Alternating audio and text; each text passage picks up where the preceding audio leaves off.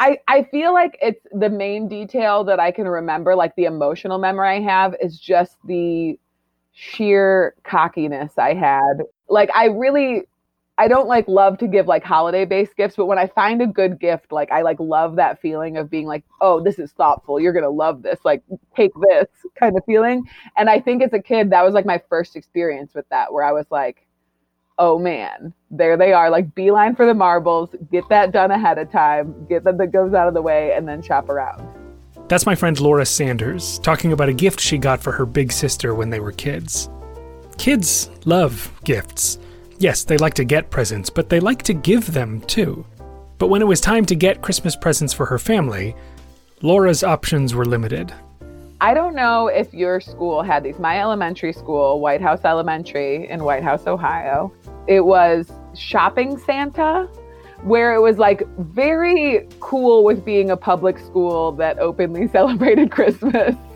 And you would like get these paper bags, like grocery bags, and they'd be decorated. And the gym would just look like a whole like low rent Etsy store, where there'd be like, it was basically like, hey, you don't actually want to take your kid to a mall because that's a nightmare, but you want to like teach them that Christmas is about gifts. So come and like you pin like a little envelope of money to this bag, and then they wander these like little games and like little cheap things, and they buy things for their family here. And there she saw the perfect gift for her big sister Bethany. A small plastic mesh bag filled with clear glass marbles. The working theory is that Bethany had gotten this sack of marbles for herself a year earlier, so when Laura happened upon the item at the school's gift fair, I was like, she's gonna love these, 100%. I'm gonna get them for sure. But these may not be the marbles you're imagining. You know, delicate orbs with hypnotic colors swirling throughout. I also talked to Bethany about this story and asked her to describe these marbles that she got. They were not like the totally smooth, and they were not like the kind of pretty marbles that you often see that have some kind of design or color pattern or like thing in the middle. They really were clear glass spheres. Nevertheless, they seemed like a slam dunk. Laura gave the clear glass spheres to her sister, and everybody had a Merry Christmas. At the time, I was 5 and she was 9.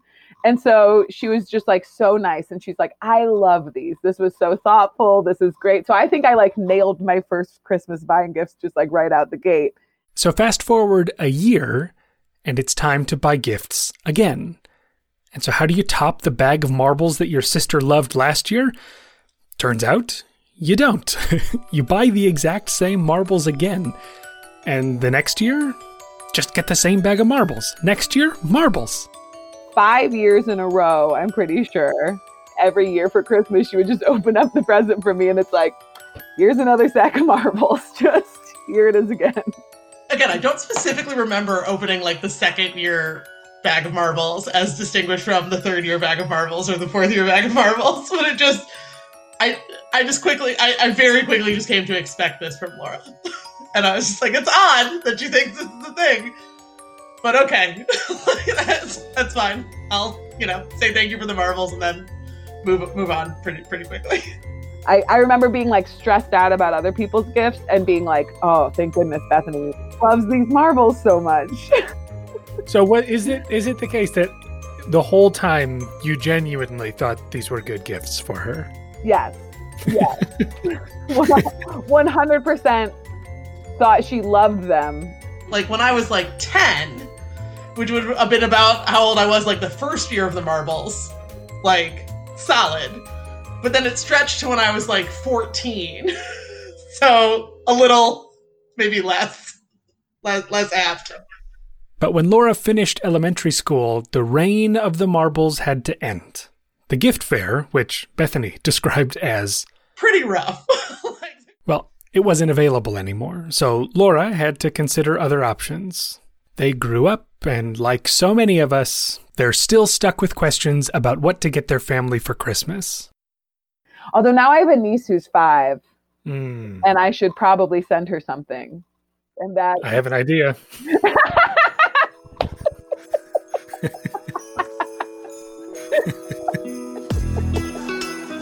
You're listening to Opinion Science, the show about the science of our opinions, where they come from, and how they change. I'm Andy Luttrell, and on this special holiday episode, we're talking gift giving. Oftentimes on this show, I'll spend the whole time talking to someone about their work, but today, we'll shake things up by getting insights from several experts on the psychology of giving. It's that time of year when we're bombarded with ads and catalogs and sales, all because it's a season of giving gifts. But it's not just the winter holidays, birthdays, housewarming parties, baby showers, graduations.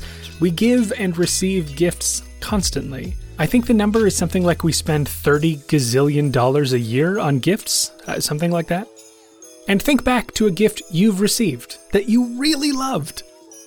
And think back to a gift that was just truly awful. What was the difference? Since this show is all about where our likes and dislikes come from, it sounds like a job for opinion science. We'll start by asking whether it's worth giving to people in the first place. Like, sure, it's nice for them, but come on, what's in it for us? Then we'll jump into an emerging area of research in marketing and psychology that looks at the gifts people like to give, the gifts people like to get, and why those aren't always the same thing.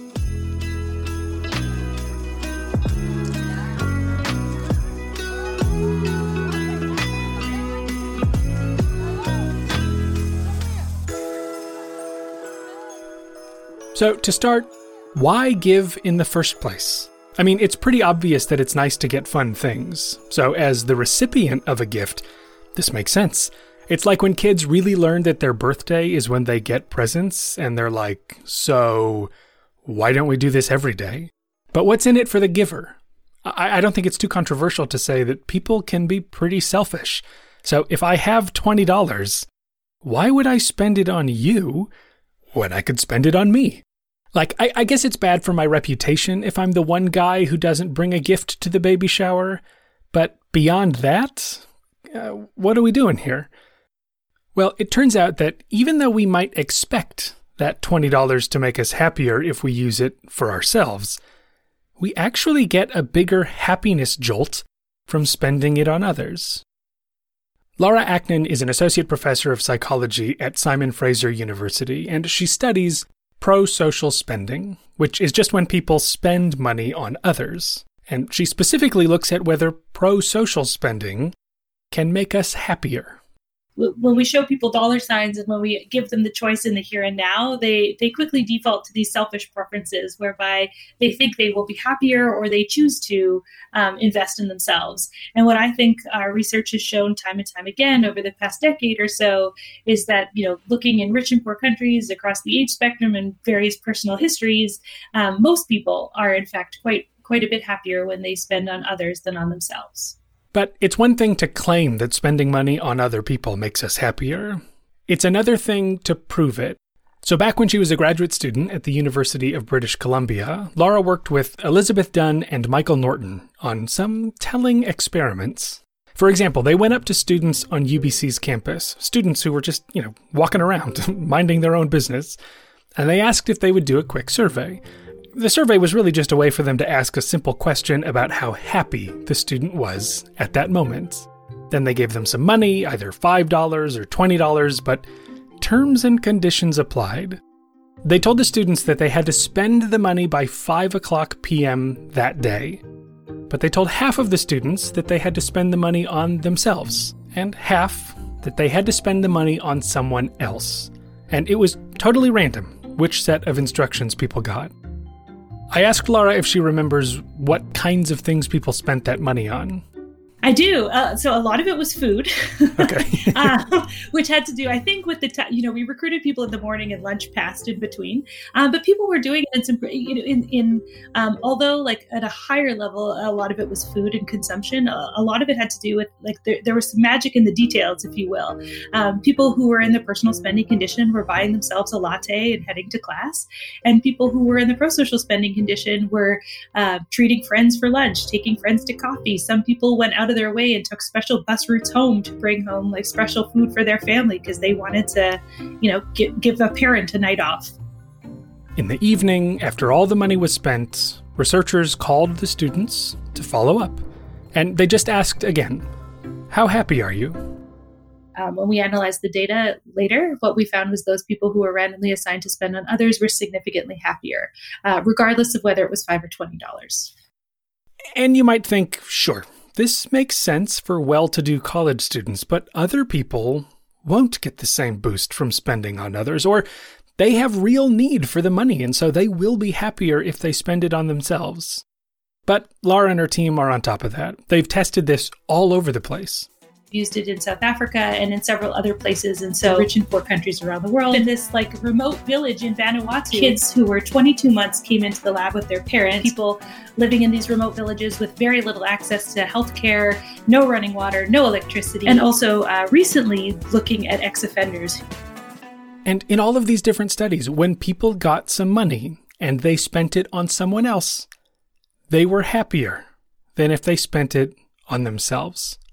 So even though you might think that you'll enjoy getting a gift yourself, that silly old adage holds true. Oh yes, it's better when you give than when you receive.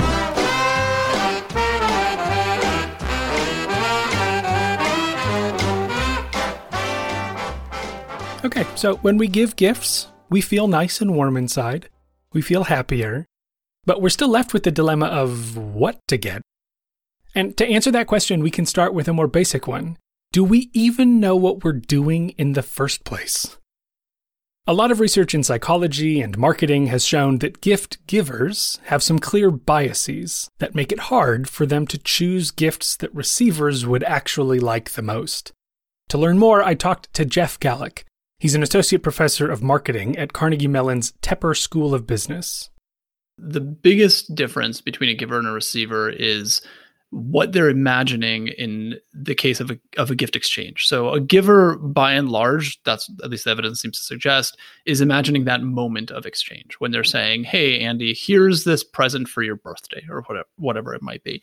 And as a giver, I want to see that smile on your face. I want to see you reacting positively to this gift that I gave, both for selfish reasons, because I want to feel like I'm a good gift giver and I've done my duties, but also for interpersonal reasons, right? I want to make sure our relationship is solid. I want to make sure that the gift has met its purpose. But then when you flip it over to the receiver side, that's only a small fraction of their experience with a gift. Yes, that, interaction where they hand over the gift exists, but in their time course of owning this gift, that is a tiny sliver of all of that. So these two different goals, givers wanting to maximize the whiz-bang wow moment of giving the gift, and receivers wanting something they'll still like after the moment of getting it, well, that difference can cause some friction. Julian Givey had a good example of this. Julian is an assistant professor of marketing at West Virginia University's John Chambers College of Business. As a graduate student, he worked with Jeff Gallick to understand gift giving, and it almost seems predestined. I mean, his last name is Givey, and he studies gift giving. It's perfect. I actually asked him if anyone's ever called him out on that. You are the first person to tell me that. However, I have noticed that because there have been times where I've, either controlled F looking for either my last name or for giving, and I come across the other one. So his PhD advisor, though, remembers it differently. I'm pretty sure I've said that before. So, yeah. Anyhow, Julian summed up the differences between givers and receivers by pointing to the all-American fondue pot. Givers like to give really fun things, right? Like things that let's say like a chocolate fondue fountain, right? So whenever you open, the person opens it, it's like, oh, it's exciting. But at the same time, that's not all that useful, right? Like, as a giver, I might like giving it because I really want to make you happy, see your face, see the smile on your face, right? Whenever you open the gift. But as a recipient, I'm thinking like, okay, but like in 2 weeks, you know what I mean? I'm going to be needing like a toaster oven or something that's actually useful. Like I can only use this fondue fountain like once in a blue moon, but these other, sort of less fun things that might not make me so excited right when I open the gift, they're going to provide me with a lot of value and usefulness whenever I actually go about, in my everyday life. So it makes sense that givers and receivers come at these situations from different perspectives. But how do we actually test this scientifically? Well, there are plenty of strategies, but a common one is pretty simple. In an experiment, you can show people information about a potential gift or a collection of potential gifts, flip a coin, and if it comes up heads, you ask people to approach the option as a gift giver. Like, you're looking for a gift for a friend. Do you think you'd give them this gift? Or which of these options would you choose to give to this person? But if the coin comes up tails, you ask the person to approach the option as a recipient. What if someone gave you this gift for Christmas? Or which of these gifts would you prefer to get for your birthday? A lot of what I think is most interesting about those hypothetical scenarios is people are givers and recipients in the real world. And yet, when you just merely ask them to put their hat on as a giver versus their hat on as a recipient, they almost forget that that other half exists and operate as if that were not the case. So they're pretty good at doing this, right? Like, they're able to take on that persona. And I think we're able to learn quite a bit. Let's start with a simple example of how givers and receivers approach things differently. How important is the cost of the gift you're giving? Let's mentally travel back to the days of 2009 when iPods were a thing people wanted and AOL Instant Messenger ruled the social media world. Researchers at Stanford gave a bunch of people a simple scenario. Pick someone from your buddy list on AOL Instant Messenger. For younger listeners, think Facebook friend or TikTok companion, someone you know reasonably well. A random half of the people were then asked to imagine that this person had just graduated from high school and they were nice enough to get that person a gift. Sometimes the researchers said that the gift was an inexpensive CD, and sometimes they said it was a pricey iPod. And they just had to imagine, how much would your friend appreciate this gift you gave them? Sure enough, when they were wearing the hat of a gift giver, they assumed the person would like the iPod more than the CD. They thought the iPod would seem like a more thoughtful gesture, and so their friend would appreciate it more. But the other random half of participants were asked to imagine that they were the person who had graduated, and this person got them a gift. This time, with the recipient hat on, people didn't distinguish between the CD and the iPod. Both seemed pretty great. So here we see that when we approach gifts from the giver's perspective, we put a lot of weight on the wow factor.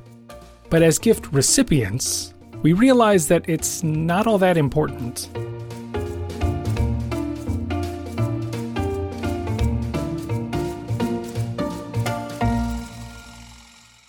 Okay, so as gift givers, we think price matters more than it actually does. But what else do we get wrong? One way to think about this is to ask, what would a recipient actually like? And why might a gift giver deliberately avoid giving it? 5 years in a row, I'm pretty sure, I got Bethany a clear sack of marbles. In my friend Laura's case, she doubled down on a gift for her sister and gave it every year she possibly could. In retrospect, it seems like a silly thing to do, give the same gift every year. But maybe we're wrong. Maybe that's a great strategy. Growing up, my parents would get me a box of those Ferrero Rocher chocolates every year for Christmas, and I loved them. I looked forward to them. Every Christmas was great. The year there wasn't Ferrero Rocher in my stocking, yeah, I'll admit it, I was disappointed. I always think of that scene in A Christmas Story. It's Christmas morning, everybody's tearing open their presents, excited about what they got, and the dad just looks around and says, "Did I not get a tie this year?" Just because we got a gift before doesn't mean we wouldn't like it again. But we don't always appreciate that when we have our gift-giving hat on. Givers don't like to give things that they've given to recipients in the past. So, for example, let's say I give my friend a Starbucks gift card for their birthday at the beginning of this year. When it comes to their Christmas gift, even if I know they're really going to want a Starbucks gift card, I'm going to say, no, I want to kind of give something thoughtful and not so boring, right? So even if I don't think they will like, say, a Subway gift card as much as the Starbucks one, I'll go ahead and give them the Subway gift card just to kind of like make me feel good about myself. And he's actually studied that gift card example. He asked people to imagine that they had to give their friend a gift for Christmas, and they chose between a $25 gift card for Starbucks, Subway, AMC, or Best Buy. Later, when he asked them to imagine that they also needed to buy a birthday gift for this person a few weeks later, only 30% of people chose the same gift card they had chosen for that person's Christmas present.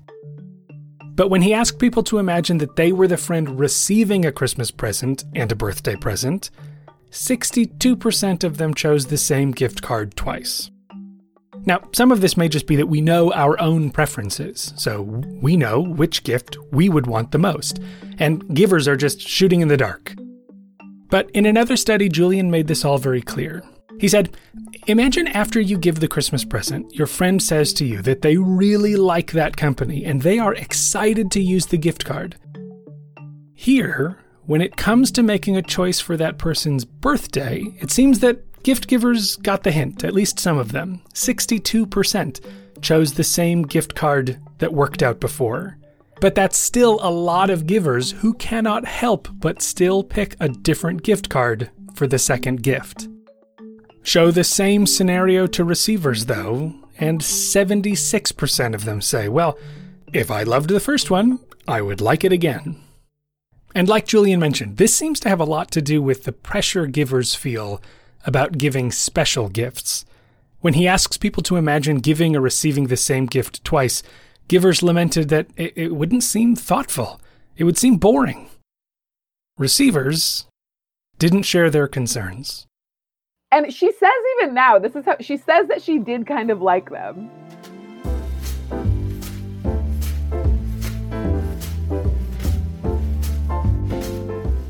Hey everybody, it's just me again, sorry to interrupt, but I want to take a quick second to tell you about an exciting new project of mine, and it has to do with a cool new platform called Knowable, like you're able to know something. Knowable. Knowable features digestible audio courses on all sorts of topics. You can learn about healthy cooking from New York Times food writer Mark Bittman. You can learn about space from Scott Kelly, a NASA astronaut. You can learn about improv comedy from the folks at Upright Citizens Brigade, and you can learn about persuasion from me. My course, The Science of Persuasion, is on there now. In it, I introduce a bunch of fundamental insights from the long history of research on what changes people's minds, from working around people's resistance to the qualities of persuasive people, to the ways in which messages connect with unique audiences.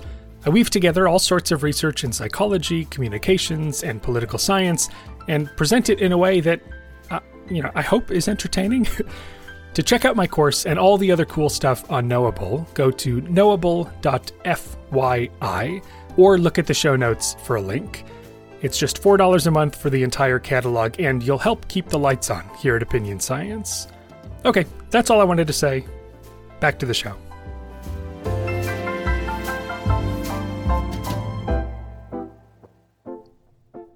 All right, here's the part of the show where I pause to rail against the capitalist machine and lose my mind at how we've lost sight of the true meaning of Christmas. It's easy to roll your eyes at that kind of commentary, but honestly, it does get sort of irritating to keep buying junk and spending money just because we have this culture of doing so. But as we saw before, giving to others can bring happiness, and the amount we spend doesn't seem to matter as much as we think. So what about sentimental gifts? The kinds of gifts that carry meaning that goes deeper than the object itself. Do people actually like getting these gifts? I mean, sure, my dad said he liked the thoughtful artistry of an 8-year-old's watercolors, but was my rough painting of a family portrait actually a good gift? As a starting point, let's consider a study that Jeff Gallick did with his former student Yang Yang. They asked romantic couples to participate in a personality survey. They came to the psychology lab together, but they were escorted to opposite sides of the room, where they filled out a long personality test. But this wasn't a study about personality. That part was a sham. It was just an excuse for the real study. Because when they finished the survey, they were told that they would receive a gift.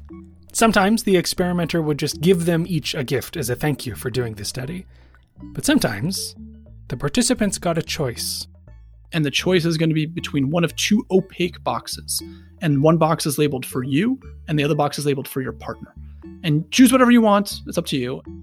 So they could decide whether to pick a box and take that gift for themselves, or they could decide to pick the other box and give it to their partner. And I think if I recall, all but one or two couples in every case chose for the other, which is telling you something about the couples that didn't choose for the other. And in these cases, partners would meet back up and exchange the boxes that they picked for each other. And it's not like these were amazing gifts or anything, but it was the same gift, regardless of whether it came from the experimenter or whether it had been chosen by their partner. One gift was a little calendar toy, and in the research paper they described the other gift as, quote, a man-made grass toy, or as Jeff describes it, a fake chia pet head, if I remember. So it didn't actually grow when you poured water on it, but it kind of looked like it was cute. We pre-tested all these things to make sure they were well-liked. So anyhow, what they found was that even though everybody generally liked the gift they got, when people received that gift from their partner, they attached sentimental value to it, compared to people who got the same exact item from an experimenter. And when they surveyed everybody again 3 months later, the people who got the gift from the experimenter had become less excited about it. But when the same gift came from a romantic partner, it held its value. And when they followed up another 6 months later, that continued to be the case. So if a chia pet, a fake chia pet head, if that can be imbued with sentimental value that brings people happiness for months, what about a gift that's deliberately intended to be sentimental? Like a photo album, or a family heirloom, or a keepsake from an experience we had together. Based on the study with the couples, it seems clear that people enjoy sentimental things. And when it comes to gifts, recipients just overwhelmingly love sentimentally valuable objects. And again, it's not surprising if we come back to this thoughtfulness discussion. That's meaningful, right? It's something that shows that you took the time not just to buy a random item off the street, which anyone could have purchased, but actually took the time to do something that is somehow special for that individual and perhaps solely for that individual. But does this mean we give sentimental gifts as often as we should? Jeff and his student at the time, Julian Givey, wanted to test it. And before doing the studies, they were assuming that whenever people give gifts, they would give sentimental gifts too often because they sort of have like, oh, I want you to think about me. You know what I mean? Whenever you're using this gift. So I'm going to give you the sentimental ones way more than recipients want. And we found the exact opposite, and it kept happening and happening. So we're like, well, I guess that is in fact what the givers and the recipients' preferences were in that context. For example, they ran a study where they asked people to imagine that they were going to their friend's going-away party, and they had two options for a gift. A, buying a big, framed, high-quality photo of their friend's favorite musician.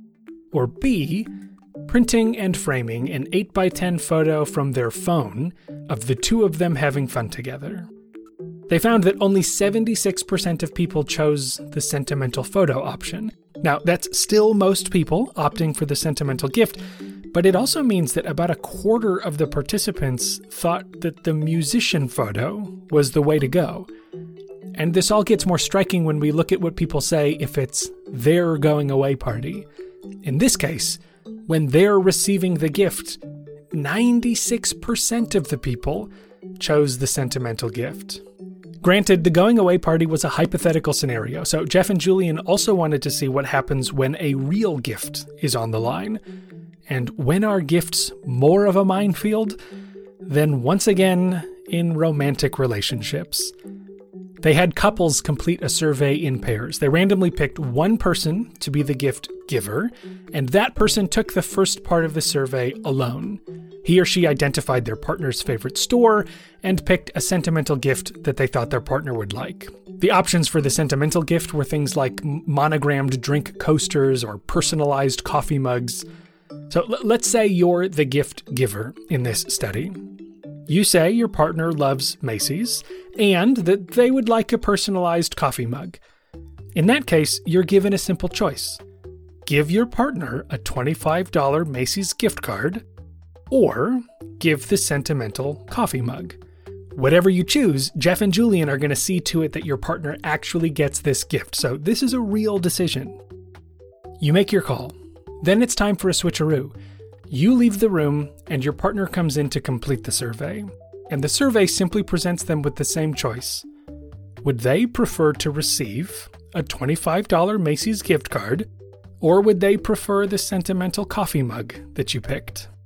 Now, in general for this study, the recipients were overall less excited about the sentimental gifts. I don't know, maybe people have enough coffee mugs or they just love gift cards, but 34% of the gift recipients chose the sentimental gift.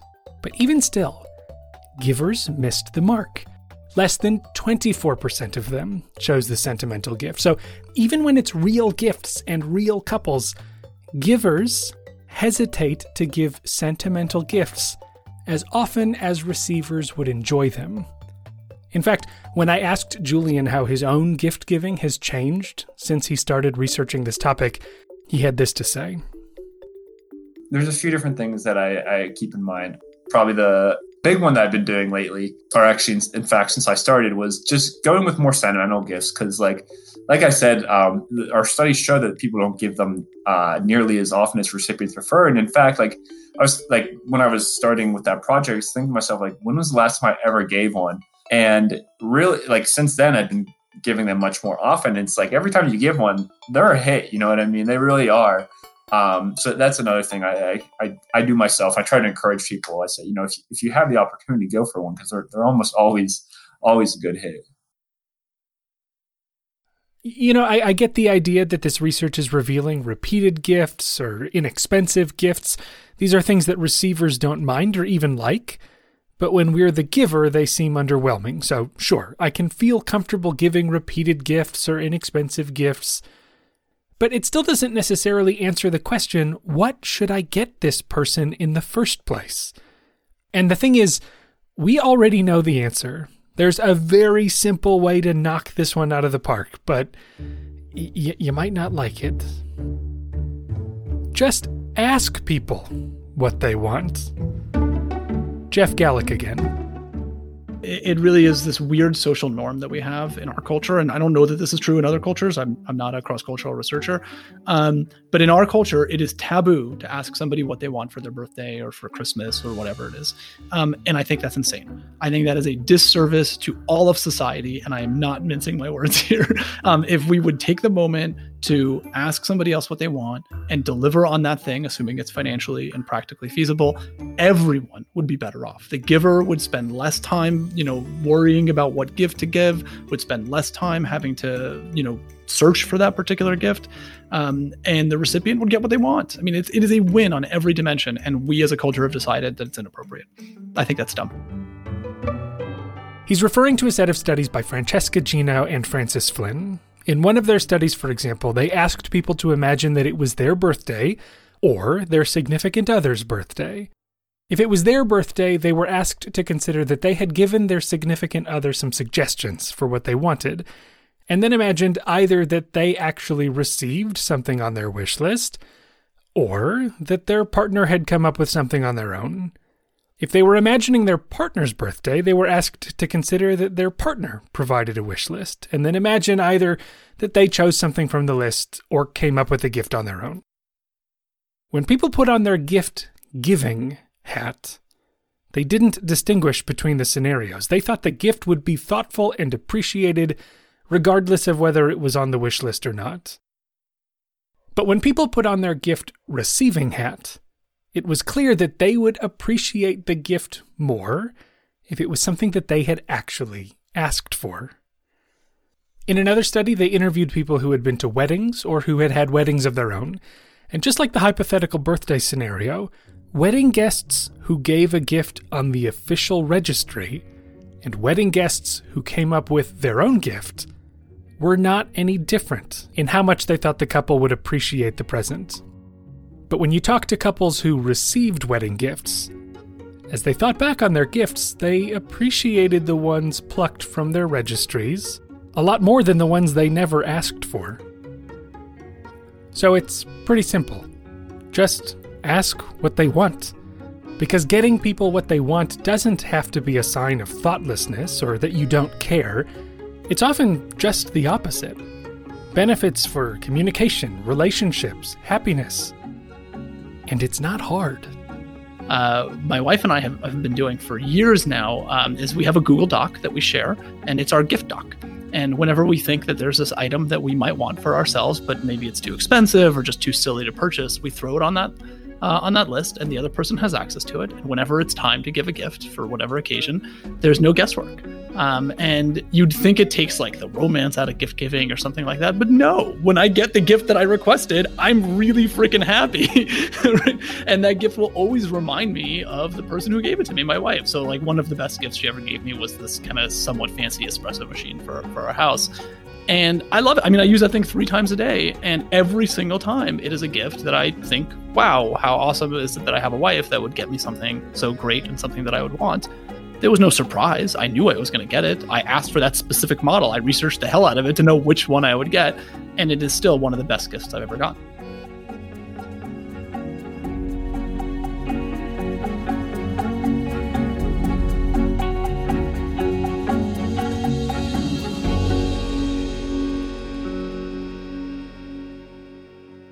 The last stop on our journey through the minds of givers and receivers has to do less with knowing what gifts will be appreciated, and more to do with what strengthens our connections with others.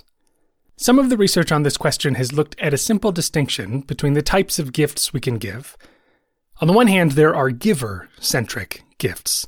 These are things that reflect the giver's interests and passions. So like, if you read a book you loved and got a copy of it for your friend, that is giver-centric. You're sharing something of yourself. On the other hand, there are recipient-centric gifts. These are the things that reflect the recipient's interests and passions. So maybe I don't love hockey, but if I get you a book about your favorite hockey team, that's recipient-centric. And which of these types of gifts is better? Laura Aknin, who we heard from earlier, wanted to find out. So she started by just asking people what they thought was better. There just seemed to be an overwhelming preference, overwhelming, I don't even think captures it. It was just a whopping lean towards the majority of the sample thinking that, of course, when you give gifts that reflect the recipient. This is what you do. Like in every way we could ask the question, people hands down said, no, gifts should be given that reflect the recipient. I mean, it makes sense. Isn't it a little narcissistic to ignore the other person and just give away things that show off how cool I am? How bold of me to assume that you'll like exactly the same things I like. But maybe we need to shift our priorities. This whole episode has been about givers agonizing over what recipients will be impressed by and trying to recalibrate ourselves to recipients' true preferences. But exchanging gifts isn't just about getting stuff we like. It's about the exchange, the people in our lives that we feel close to. When a kid gets his mom a trashy beaded necklace, or gets her sister a bag of marbles, those gifts might not be great on the surface, but they reflect important relationships. So we have a new question. When it comes to building relationships, do giver-centric or recipient-centric gifts do that job better? So for instance, I remember this study quite clearly.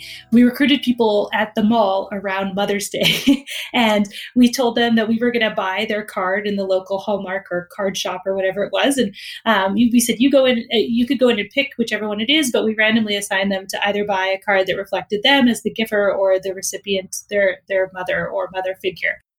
So these unsuspecting shoppers head off into the store and either choose a Mother's Day card that reveals their true preferences, interests, or passions, or they pick a card that reveals their knowledge of their mom's preferences, interests, and passions. And even though people generally think that recipient-centric gifts are the way to go, people who were randomly assigned to give a gift or a card that reflected who they were made them feel closer.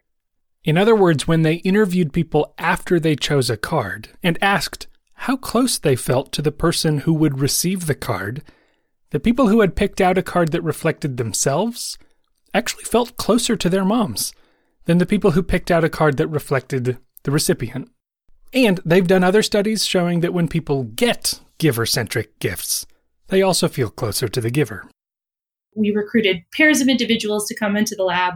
They were randomly assigned to either the giver or recipient role, and the giver was randomly assigned to either give a giver-centric gift or a recipient-centric gift. And so they went on iTunes and bought a song that either reflected who they were or who the recipient was primarily. And then they sent it via email to the other participant in the other room.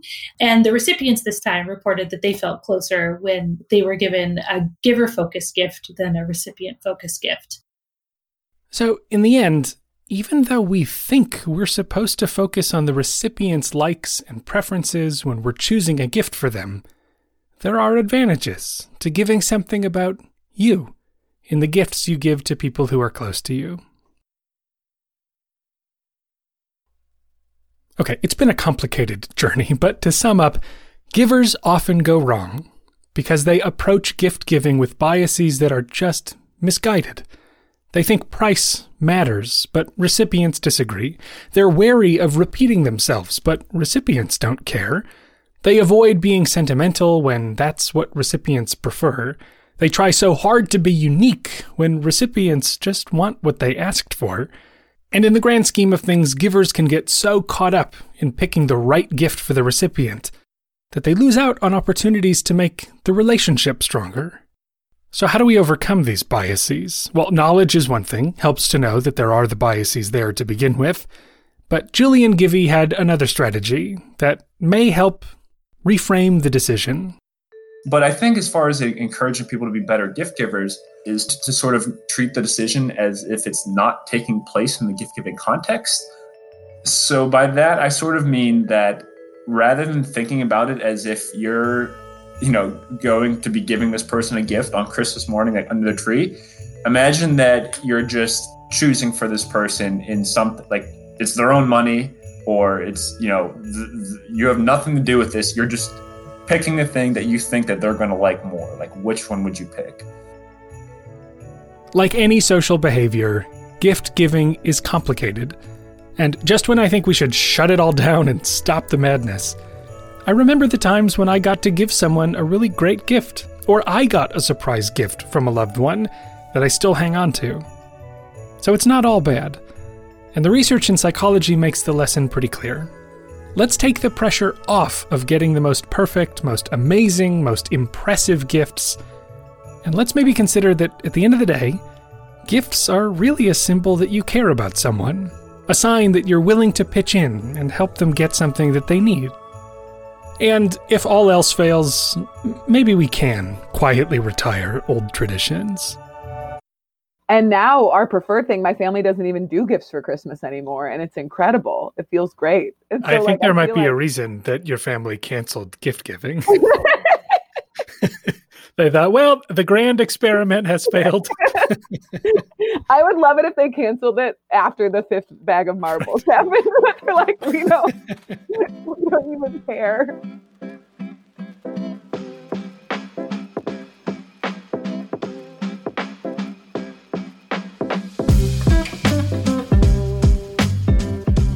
Okie doke, that'll do it for another episode of Opinion Science. And with this special episode, we close out the year. Adios to 2020, which, for all of its misery, was the year this podcast started. So there's that. 27 episodes, and a few bonus episodes along the way. I honestly can hardly believe that that's true. Many thanks to my friends Laura and Bethany Sanders for sharing their story of Christmas marbles. I'll go ahead and mention that Laura is a stand-up comedian, which is an excuse to plug her comedy albums. You can check out the show notes for information on those. And thanks to my social science experts, including Laura Ackman, Jeff Gallick, and Julian Givey. By the way, when he's not studying gifts, Jeff Gallick runs the YouTube channel Data Demystified, where he does a nice job introducing the world to the ins and outs of what we can learn through data. You can find information about that YouTube channel and information about all of our experts in the show notes, including links to all of the research that we talked about. If you enjoy the show, be sure to subscribe to Opinion Science on Apple Podcasts, Spotify, Google, Stitcher, wherever you get this stuff. And if you want to do me a favor, you can quickly post about the episode on social media, Twitter, Facebook, Reddit, wherever things get shared. The audience for this show keeps growing, and it's super cool, and I have you to thank for spreading the word. All right, happy all the holidays. Hope you're able to rest and connect with loved ones safely during this bizarre holiday season. And, after a couple months of putting this episode together, you would think I would have my Christmas gifts all figured out, but I still have some work to do. So I will see you in a couple weeks for more Opinion Science. Bye-bye.